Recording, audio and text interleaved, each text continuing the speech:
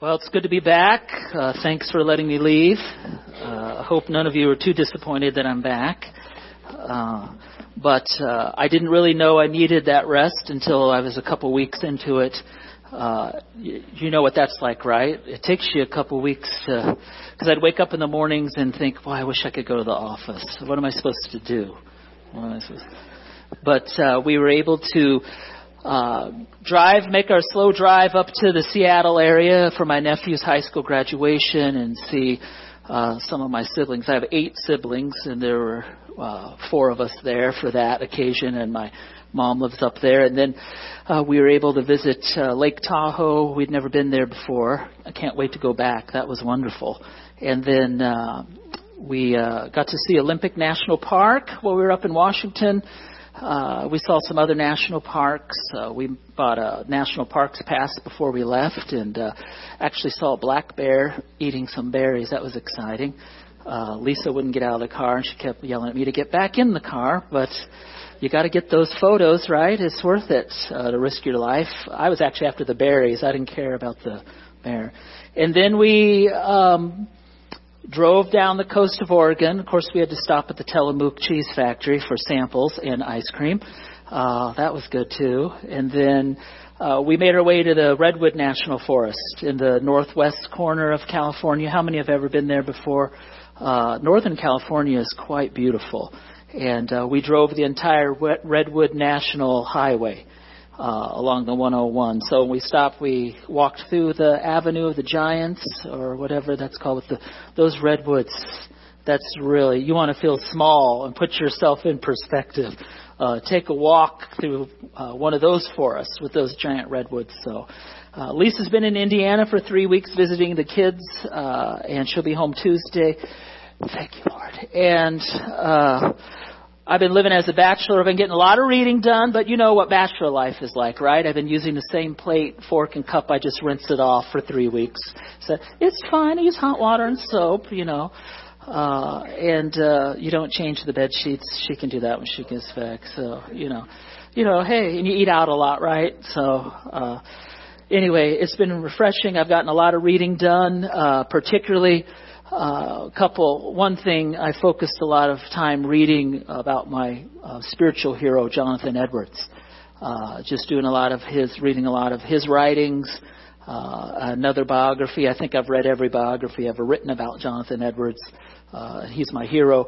The other thing that I spent a lot of time just praying and reading, studying about worship. What is worship? What does worship mean? How do we worship? Why is it important? And then the third thing was spent a lot of time reading and studying on this whole issue of gender identity and transgenderism and gender dysphoria and all that. And I'm teaching a series on Wednesday nights just to share my heart with you. I was a little surprised. We didn't have very many people there Wednesday night. And I scratched my head and I thought, where is everybody? But this is such an important topic. I mean, are you equipped with the scriptures to be able to help someone who's struggling with the gender identity issue? Do you know how to counter the arguments of the world? There's a lot of gender confusion these days. And it's something Christians more than anyone should be prepared to give an answer of hope and help. So we have 3 more weeks. You can join us on Wednesday nights. We're in the classroom behind the office over here for the next 3 Wednesday nights to join us. So it was beneficial. Thank you so much for sending us away. And some of you gave us some gift cards to different restaurants. Someone made the mistake of giving us several Starbucks cards. Those didn't last long. But it was a blessing for the 3 days they lasted. I'm just kidding. It was more than that. So we had a good time. Thank you so much. I really needed that rest. And thanks for the guys for filling in the pulpit. It's good for them to do that, and it's good for you to do that. The scriptures say that an elder must first of all be able to teach. And of course, even all elders, including myself, we're in a lifelong process of becoming even better teachers. Even better studiers. As Paul told Timothy in the verse we read this morning, 2 Timothy chapter 2, verse 15, that we have to work, we have to study to make sure that we're approved before God. as workmen who know how to accurately handle the word of truth. We're blessed here with men who know how to study and men who know how to teach. And our prayer is that all of us as teachers from Sunday school right on up through will continue to hone that craft. And it is a craft. It's a divine craft of studying and teaching the Scriptures. The series that we were doing is called Fundamentals of the Faith. I don't know if you knew it, but each of the messages you've heard, including today's, was a chapter taken from this workbook called Fundamentals of the Faith. So you got 6 of the lessons out of the 13. And so if you enjoyed any of that or you wanted to check up on us to see if we know what in the world we're talking about, you can certainly order this online. Fundamentals of the Faith by John MacArthur. It is a self-guided workbook on some of the basic teachings of Scripture. And today we're going to look at how do we know the Bible? How do we study the Bible on our own? And before we do that, of course, let's stand up together. Let's have a word of prayer. Something we should always do before we open the Scriptures is pray. Dear Heavenly Father, as we open your word, we first of all confess that we do believe that it is your word. Though penned by the hands of men, these men were supernaturally and in a certain sense mysteriously guided by the Holy Spirit to record exactly what you wanted us to have. And you did that in a way that did not hamper or hinder the writer's own personality and perspective. But Father, we realize that the Scriptures are under attack today. There are many, even inside the church, who are trying to tell us that not every word is really the Word of God, that we have to pick and choose. But Father, your Word, the Bible itself declares that this is your Word. And so we need to approach it seriously. We need to approach it sacredly and somberly. We need to, as we're reading the Word, as we're hearing the Word, we need to tell ourselves, this is God speaking to me. So help us to understand what you're saying. Help us to understand what you expect from us. The change that you demand that we implement in our lives as we go through your Word. Thank you for leaving us a guide and a light for our path, not leaving us to wander in darkness, Father, but your Word, the Bible, is a tremendous, the ultimate source of authority and guidance to help us in all the issues and areas of life. So open our hearts now, Father, as we just sang, so that we may see Jesus. Open our hearts that we could see you as you reveal yourself to us in the Scriptures. In Jesus' name we pray. Amen. So how do we know the Bible?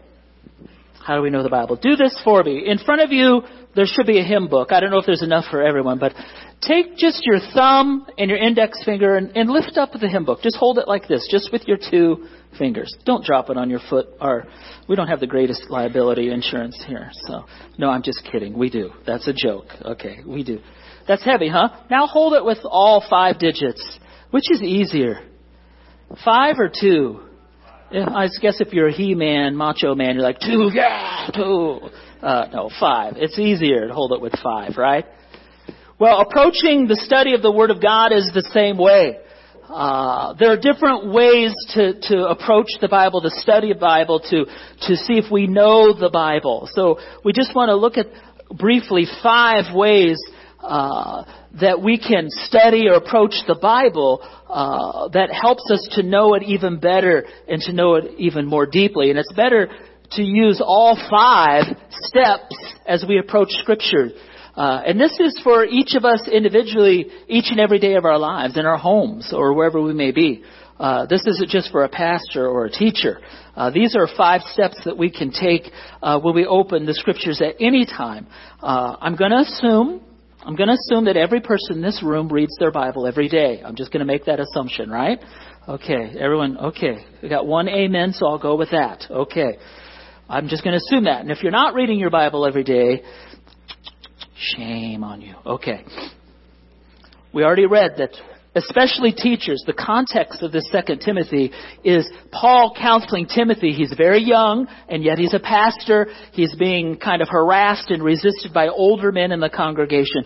And so Paul was trying to encourage Timothy to just keep at it. Be diligent. You know what? Because you're going to have to stand before God someday. So be diligent as you study the Word or Scriptures, as you're preparing Scripture, as you're teaching Scripture. Make sure that you're diligent to do it accurately, because you're going to be accountable to your elder board. Is that what he told him? You're going to be accountable to your congregation. No. Saying you're going to have to stand before God someday and give an account for how you handled His Word. And by the way, that's not just something that a pastor needs to hear. That's something that every Christian needs to hear. Every Christian will stand before the Lord someday and be accountable for the way they received and handled and obeyed the Word of God when they received it. I know that's a scary thought. Some of you are like, that's scary. It is scary. There are a lot of benefits for knowing the Bible, right? I mean, this isn't even the tip of the iceberg. We gain God's approval. There's no way to grow in our salvation, it says in 1 Peter 2, unless we're knowing the Bible. Psalm 119 is probably the preeminent chapter in the entire Bible about the beauty and the majesty and the effectiveness of Scripture. But verse 11 there, Thy word have I hid in my heart so that I might not sin against you, O Lord. Just being in Scripture helps to restrain sin in our lives. Elsewhere in Psalm 119, we're told what? Thy word is a light unto my path, and so on and so forth. A lot of us know that verse, right? A light unto my path. Why am I forgetting the next word? Oh, a light unto my feet and a lamp unto my path. That's it. Oops, yeah, I'm your pastor. Woo, have confidence in me. Okay. I couldn't remember the word lamp. A lamp and a light, feet and a path. There we go. Woo, okay. But guidance. We get guidance to get through life from Scripture. There are a lot of reasons that we should know Scripture. But what are 5 ways to make the Bible your own? Each time you open the Bible, each time you approach a verse or a passage, what are 5 ways that you can make that your own? Well, first of all, Scripture talks a lot about hearing the Word of God. Hearing the Word of God. Paul says in Romans, perhaps the most theologically deep book in the entire Bible, he says, so faith comes from hearing, and hearing comes by what? The Word of Christ. Hearing comes by the Word of Christ. Hearing, and the context here is salvation.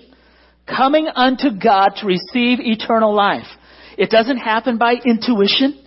It doesn't happen by feelings. It doesn't happen by rationalizations or philosophizing or by therapy or by any of those things. The only way to have eternal life in heaven is by hearing the Word of Christ. Now, our world today, they're already hissing. I hear them hissing out there already. Boo, boo. They don't like that, do they? The unbeliever, the world, as soon as we say that eternal life is exclusive, then people start to get very angry. There's only one way to paradise, and that is through hearing the Word of Christ, the Word of God, the gospel. There's no way around it. And it is interesting. We as human creatures, we're such expert rationalizers. We're such skilled blame shifters. You know, they should add an Olympic event. Olympic blame shifting. You know, I'm going to go for the gold. I'm going to go for the gold. I mean, we tell ourselves all kinds of things to rationalize and minimize our sin and our need for a Savior, our need for redemption, our need for forgiveness. We convince ourselves that we're good, and we do that by comparing ourselves with others that we know aren't so good. You know, and there's this whole list. I've talked about it before. You have the A-list sins, and you have the B-list sins. And you say, I'm okay because I'm only on the B list. I'm just a B-list sinner. Yeah, I've lied before, and maybe I've gossiped, and maybe I've been unkind. Those are just B-lists. I'm not on the A-list. I haven't been sexually immoral. I haven't murdered anyone. I've never stole or anything. So I'm okay. I'm good. We do that. But there's no way around it. Entrance into heaven comes only by hearing and receiving the word of Christ, the gospel, his death, his burial, his resurrection. It's simple, but it's not simple for the human heart who just resists it with every fiber of being. I know you guys are feeling so good. You're like, oh, we're glad you're back. You're making us feel so good. No, just stick with me here. Blessed are those who, what's it say? Hear the word of God and obey it. And what's the word blessed mean in our English language? It actually means happy. The Beatitudes, the Happytudes. In other words, happy are those who hear the word of God and obey it. Now, I don't know about how many of you, let's see a show of hands. How many of you do not want to be happy? Let's see a show of hands. Oh, I thought there would be some. So if I asked you to point out someone that doesn't want to be happy, I'm sure the fingers would be going like this. Who doesn't want to be happy? Isn't that the ultimate pursuit of every person in the world these days, right? Happiness. I just want him to be happy. I just want her to be happy. Just do whatever makes you happy. Well, especially for the believer, but also for the unbeliever, even though they don't realize it, happiness can only come in relationship with God through Jesus Christ. Happiness in the sense of true, permanent, lasting, unshakable, immovable, anchored deep happiness. So, how many of you, and you may think this is a silly question, but I'm being serious. How many of you, when you read Scripture, how many of you, when you're hearing Scripture being taught, how many of you feel happy? I do. I do. Sometimes I'm just studying and I don't want to stop, or I'm listening to a great message on the radio and it just makes your soul sing and you're like, yeah, right, preach it. Yeah. You're driving, people driving like, that guy's having an epileptic fit. What's going on? It just makes me happy. It makes me content. It makes me peaceful. It makes me full of joy to hear the Word of God. And so then, application time. What should I do if I'm feeling blue, if I'm feeling down, if I'm feeling discouraged, if I'm feeling afraid, if I'm feeling anxious? I go to the Word of God. Oh, we could say this. I go to my happy place. Go to my happy place. We all have happy places, right? Hopefully you would be able to share in public where your happy place is. I've been to my happy place a lot since Lisa's gone, and I'm terrified of Tuesday when I have to turn in my receipts. But one of my happy places is Whole Foods. So I just text her. She'll text me and say, where are you? And I'll say, at my happy place. And she'll say, oh, okay, pick me up some soy milk or whatever, I mean, she knows where I'm at. She knows where I'm at. So, but happy are those who hear the word of God and do what? Obey it. What about the person who hears and hears and hears and hears and hears the word of God, hears it taught and taught and taught and taught, and yet their obedience level is almost nothing or it's very low? Are they going to have a sense of blessed happiness? No. They're going to be one of those most pitiful creatures of all, an unhappy Christian. There is such thing as an unhappy Christian. Someone who is truly born again, who has placed their faith in Jesus Christ's death and resurrection, and yet struggles to obey what Scripture says in any given situation. Therefore, they're very unhappy a lot of the times. Blessed are those, read that with me out loud. Blessed are those who hear the word of God and obey it. I know you guys are all, it's like blessed, and then by the end you're like, obey. Yeah. There is a path to happiness. It's obedience, which I'm sure Tim pointed out in his message. It's such a serious thing. What should pastors and teachers do? Well, in Nehemiah 8 we read this. It says that not just Ezra But he had a lot of elders with him. And it says that they read from the book of God's law. And then what did they do? Explaining it so that the people understood. God gave us his word so that it could be understood.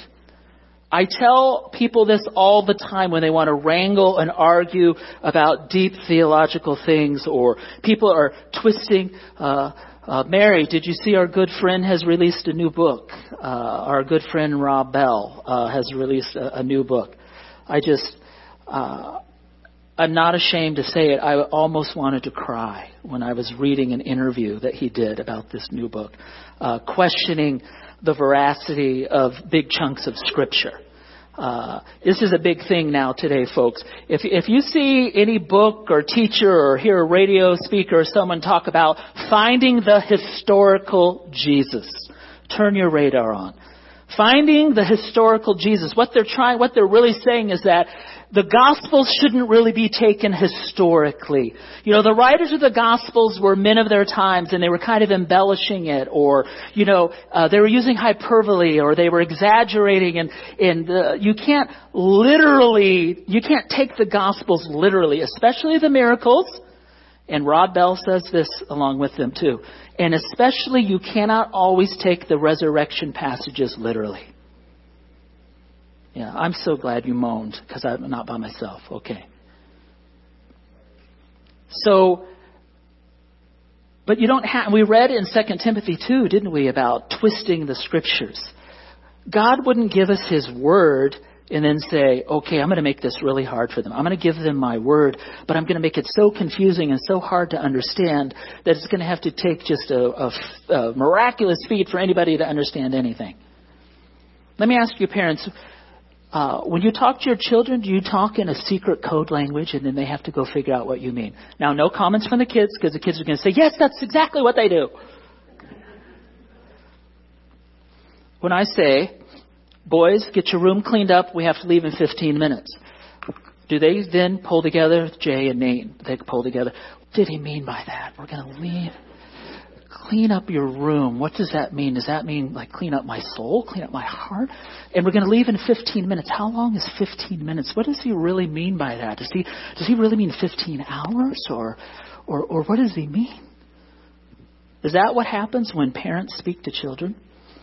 We're usually pretty clear, right? And we usually have a higher volume than that. Ooh, I heard a parent talking to a kid out here yesterday.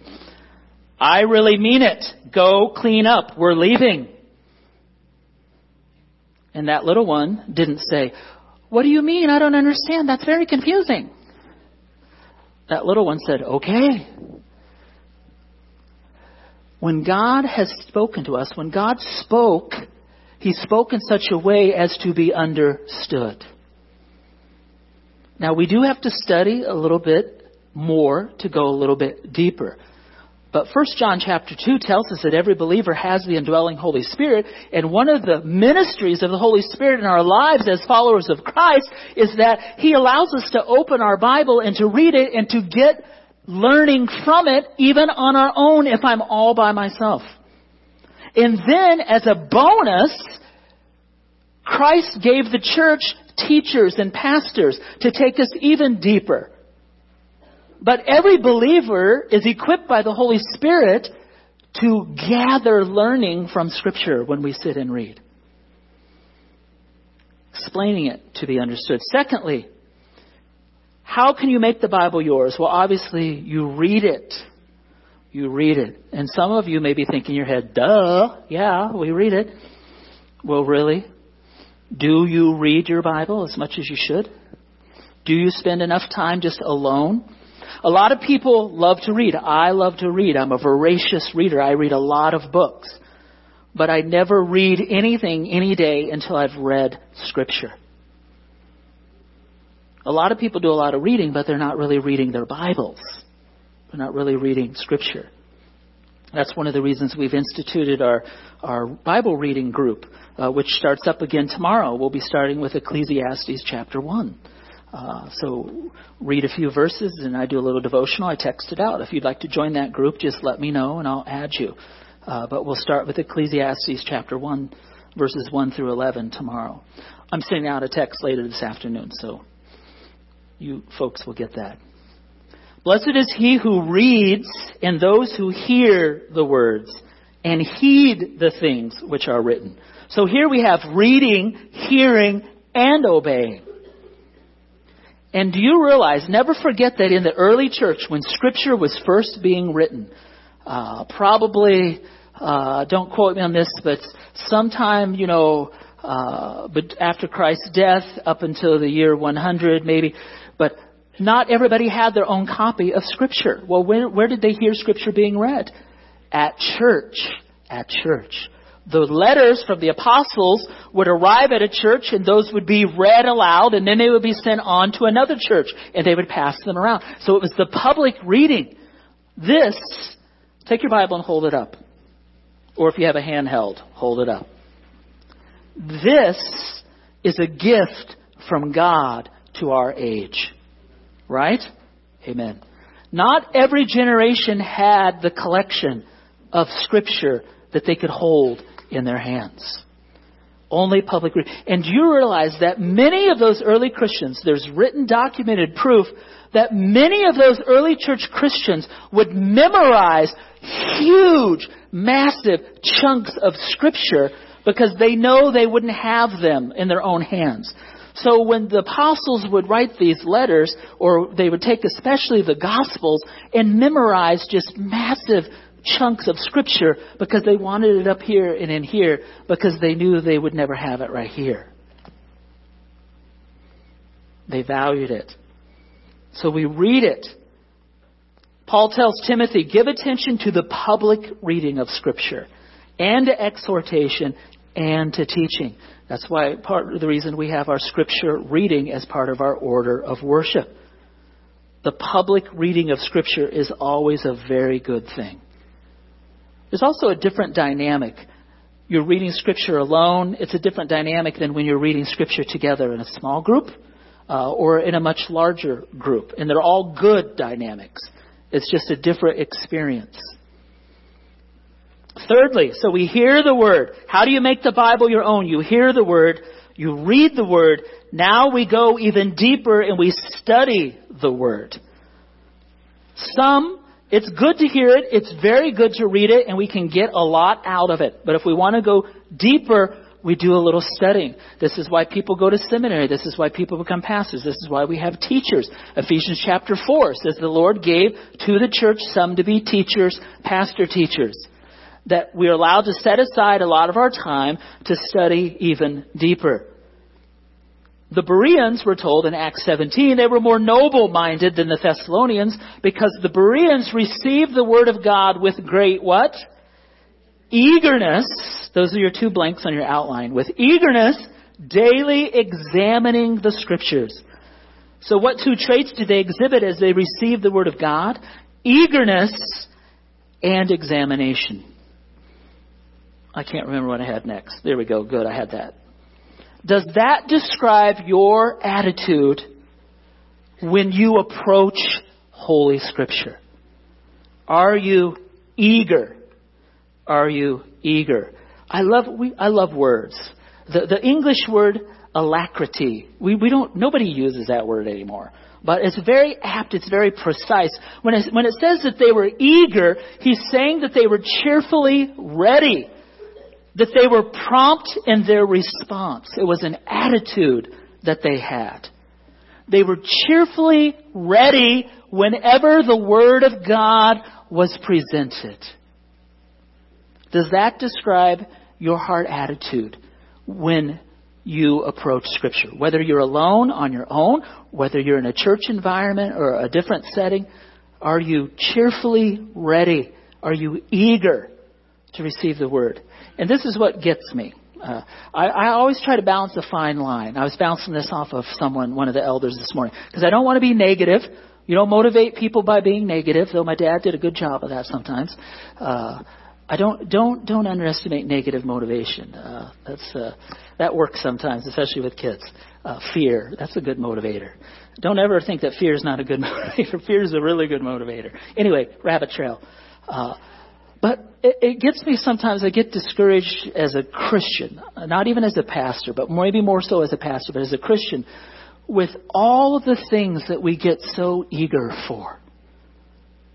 And we just set aside our spiritual eagerness as not important.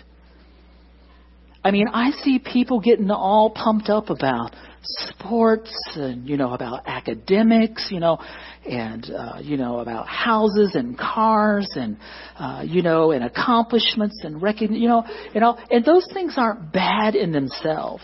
But then I look at the amount of time and the amount of energy and the amount of planning and the amount of money and the amount of sacrifice that people make. And I'll say me, include that we, I'm not going to say people, that we make to be eager about the things that we're cheerfully ready to receive.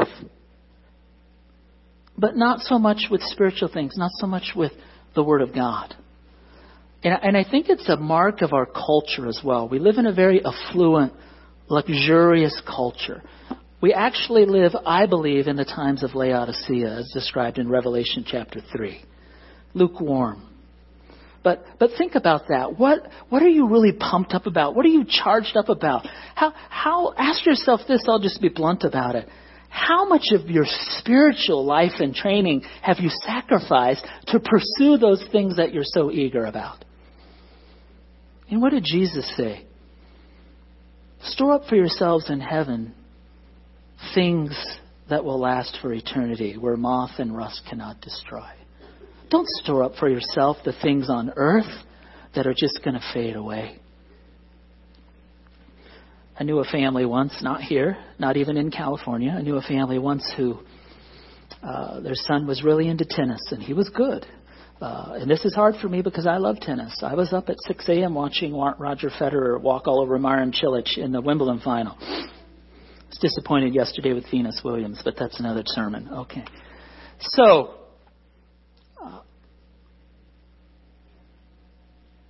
eager for spiritual things. What do we devote ourselves to at the sacrifice of spiritual things? And this young man, he was very into tennis. He was good, and his parents loved the Lord. Good family. But he loved tennis so much, and they wanted to encourage him this. So they sent him to these camps, and they sent him to these trainings, and they sent him to Virginia. They sent him to Hawaii. And this young man, he never attended Sunday school. He never attended youth group. They were there for the worship service, and they invested thousands of dollars in him. Well, today he's in his mid-20s, and he's married. And I ran into him, and he's not walking with the Lord. He could care less about spiritual things. And it's very disturbing and disappointing to his parents. I said, so, how's it going? How's the tennis game? He goes, I haven't picked up a racket in years. Moth and rust destroy. All that time and energy and money thrown into the pursuit of tennis while neglecting his spiritual life. Now he's not with the Lord, and he's not with the tennis either. So we need to be very careful about what we are eager for. If you seek wisdom like silver, like hidden treasure, then you will discern the fear of the Lord, which is a good thing. Reverence is what he's talking about. And then you will discover the knowledge of God. Wisdom is the application of biblical knowledge to life. So if you seek after the things of God and treat the things of God like they were precious silver, like hidden treasure, it's then that you will begin to really reverence God. It's then that you will really begin to discover the knowledge of God. Treating the pursuit of spiritual things like treasure. Fourth of 5 things, memorize Scripture. You hear it, we read it, we study it, memorize it. We already read, I have hidden your word in my heart so that I might not sin against you. As I dug into this verse a little bit more, and I love modern day software. I'm sure the early church teachers from the 100s and 200s are probably ticked off right now. They're in heaven and they're mad because I just go to the verse, click a button, and all the Greek and Hebrew just comes up. I don't have to dig through all this stuff. It's awesome. I love it. I have hidden. That word hidden actually carries a meaning that means to hoard. I have hoarded your word in my heart. Now, I don't want to embarrass anybody, and don't raise your hands. Are there any hoarders here? I'm a chucker. We can do that. How many of you are chuckers? I'm a chucker. I'm in the garage. There's something. That's in the way. I'm getting rid of that. And then I regret it a lot of times. I'll chuck something out and I'm like, I wish I would have kept that. Mallory made that in first grade. I'm like, it's junk. Throw it away. And it's like, Or you chuck something and then your wife comes along. Hey, have you seen that such and such? Nathan made that and I really wanted that. Yeah, I think I did see that. Going down the street in the back of the garbage truck. Okay. One thing I noticed now in the Midwest in Indiana where I'm from, you don't use your garage to hoard things because December's coming, January's coming, February's coming, March is coming. You need that garage so that your lips don't crack and fall off when you walk outside to get in the car. But here when we moved to California, I'm out exercising or walking or driving down the street and you see a garage door up and I'm like, whoa, you couldn't fit a moped or a bicycle in there, let alone a car. People here use their garage as storage because you can park your car in the sunshine all year round. But that's the idea here with the Word of God.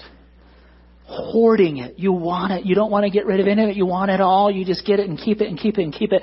That's how much you want the Scriptures. You want the Word of God. You want to hoard it in your heart because you know that it will help to keep you from sinning against God. I think that's marvelous. It's made hoarding look beautiful to me. So if you're a hoarder, you can hold your head up a little higher now. As long as you're hoarding the Word of God along with all your other stuff.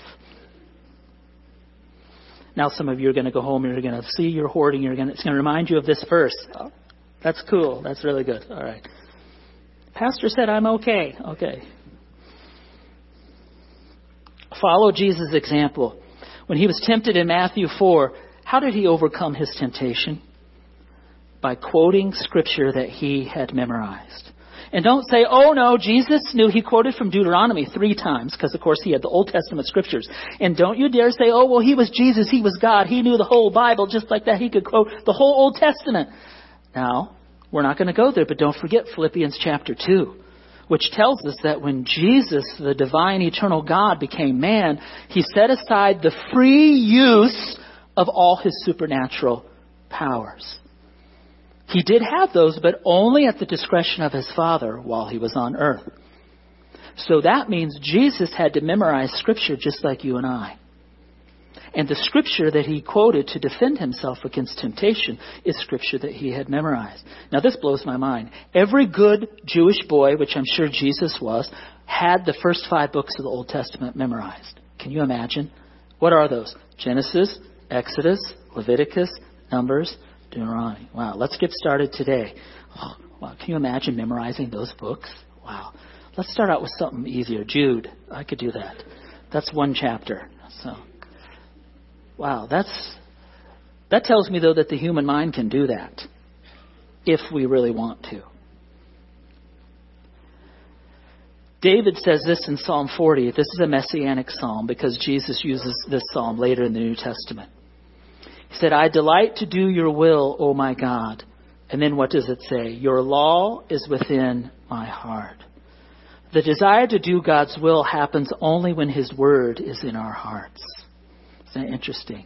We talk about, I want to be a better follower of God. I want to be a better Christian. I want to be more spiritual. Well, that's in direct proportion to how much time I spend in the Scripture. We cannot do or be in the will of God without saturating ourselves with his word.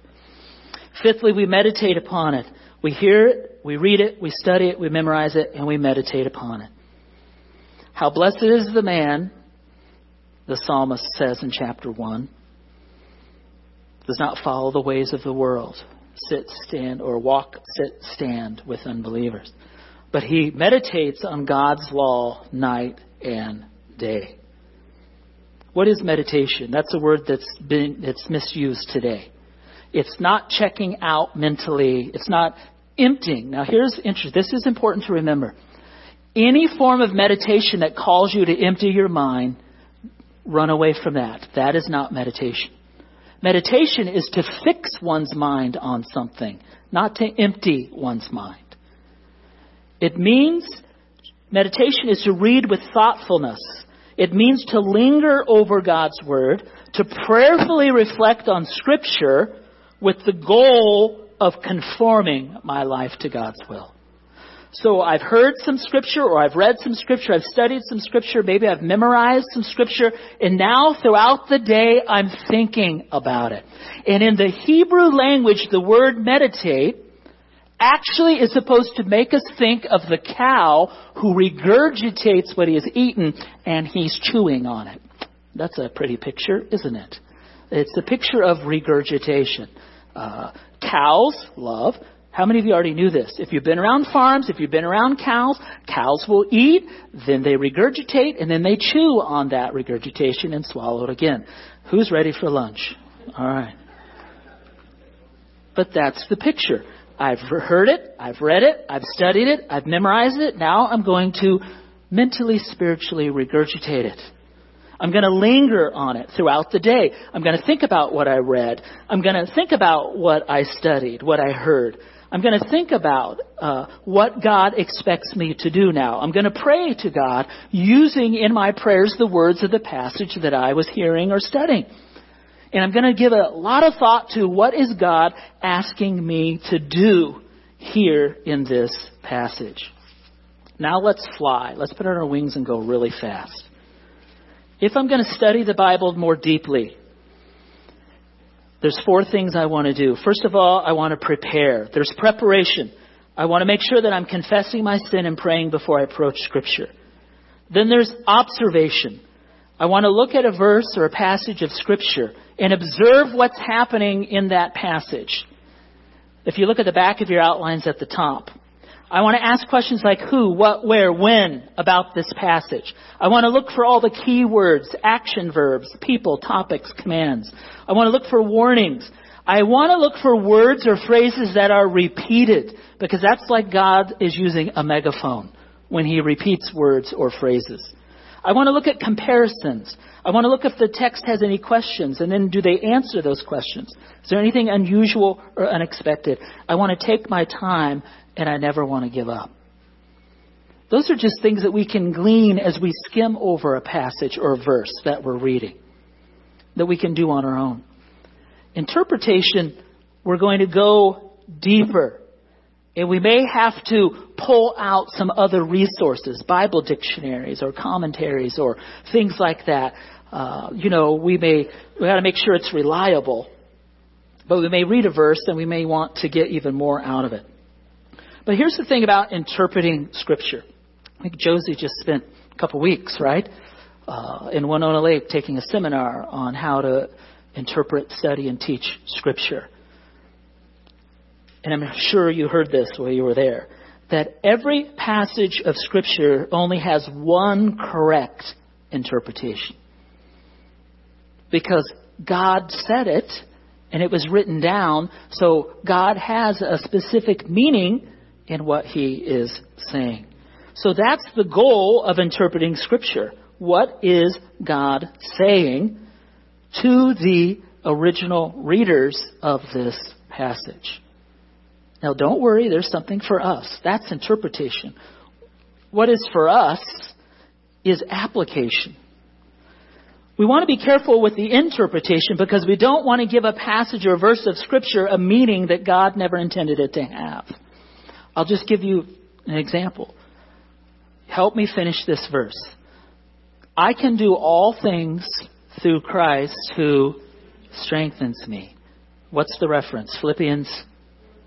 I asked you because I don't remember. 4:3? 4:13. See, I was testing you. Very good. 4:13. I knew I had a 3. I can do all things through Christ who strengthens me.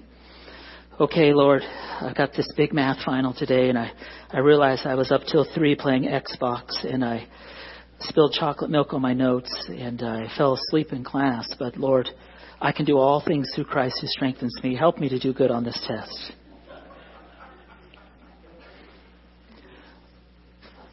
I didn't mean to call you out there, Isaac. I'm just kidding. That's a silly example, but you know what I'm talking about, right? We don't want it to mean something. That's not what God intended that verse to mean. God did not intend for that verse to mean that I can do absolutely anything and everything through Christ who gives me strength. Now, I think that's a true statement. I think that statement is true, but I'm not going to use that verse to support that statement, because when you study that verse and you look at the context, what's the context? Contentment. Contentment. Paul says right before that or after that, around there, it says, I've learned to be content with a little and I've learned to be content with a lot. I can do all things through Christ who gives me strength. He's talking about I can be content in any situation, whether I have a lot or a little, because it's Christ who will strengthen me to do that. You see, that's the meaning that God had for that verse. So we have to be careful, right, in interpretation. What's interesting, there's only one interpretation for each passage or particular verse, but there are many different applications. Because application is when I say to myself, what effect will this verse have on my life? What change is God asking me to make? What step of action is God asking me to take? Let's just take that Philippians verse. It's all kinds of application when you start looking at contentment. Well, we cannot afford a new car right now, so God is telling me to be content and thankful and joyful in this situation. Wow, I didn't realize I was getting such a huge tax return this year. Hardy har har. Well, that's a lot of extra money. What am I going to do with that? The application would be, I need to be content with the situation and not go off and spend this money in a crazy way.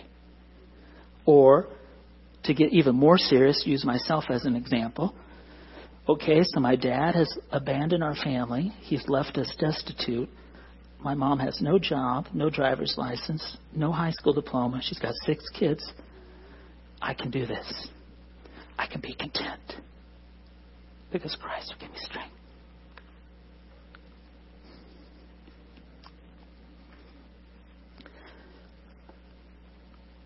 So while there's one interpretation, there could be many applications. Because what is the entire goal of Bible study? What is it? Obedience.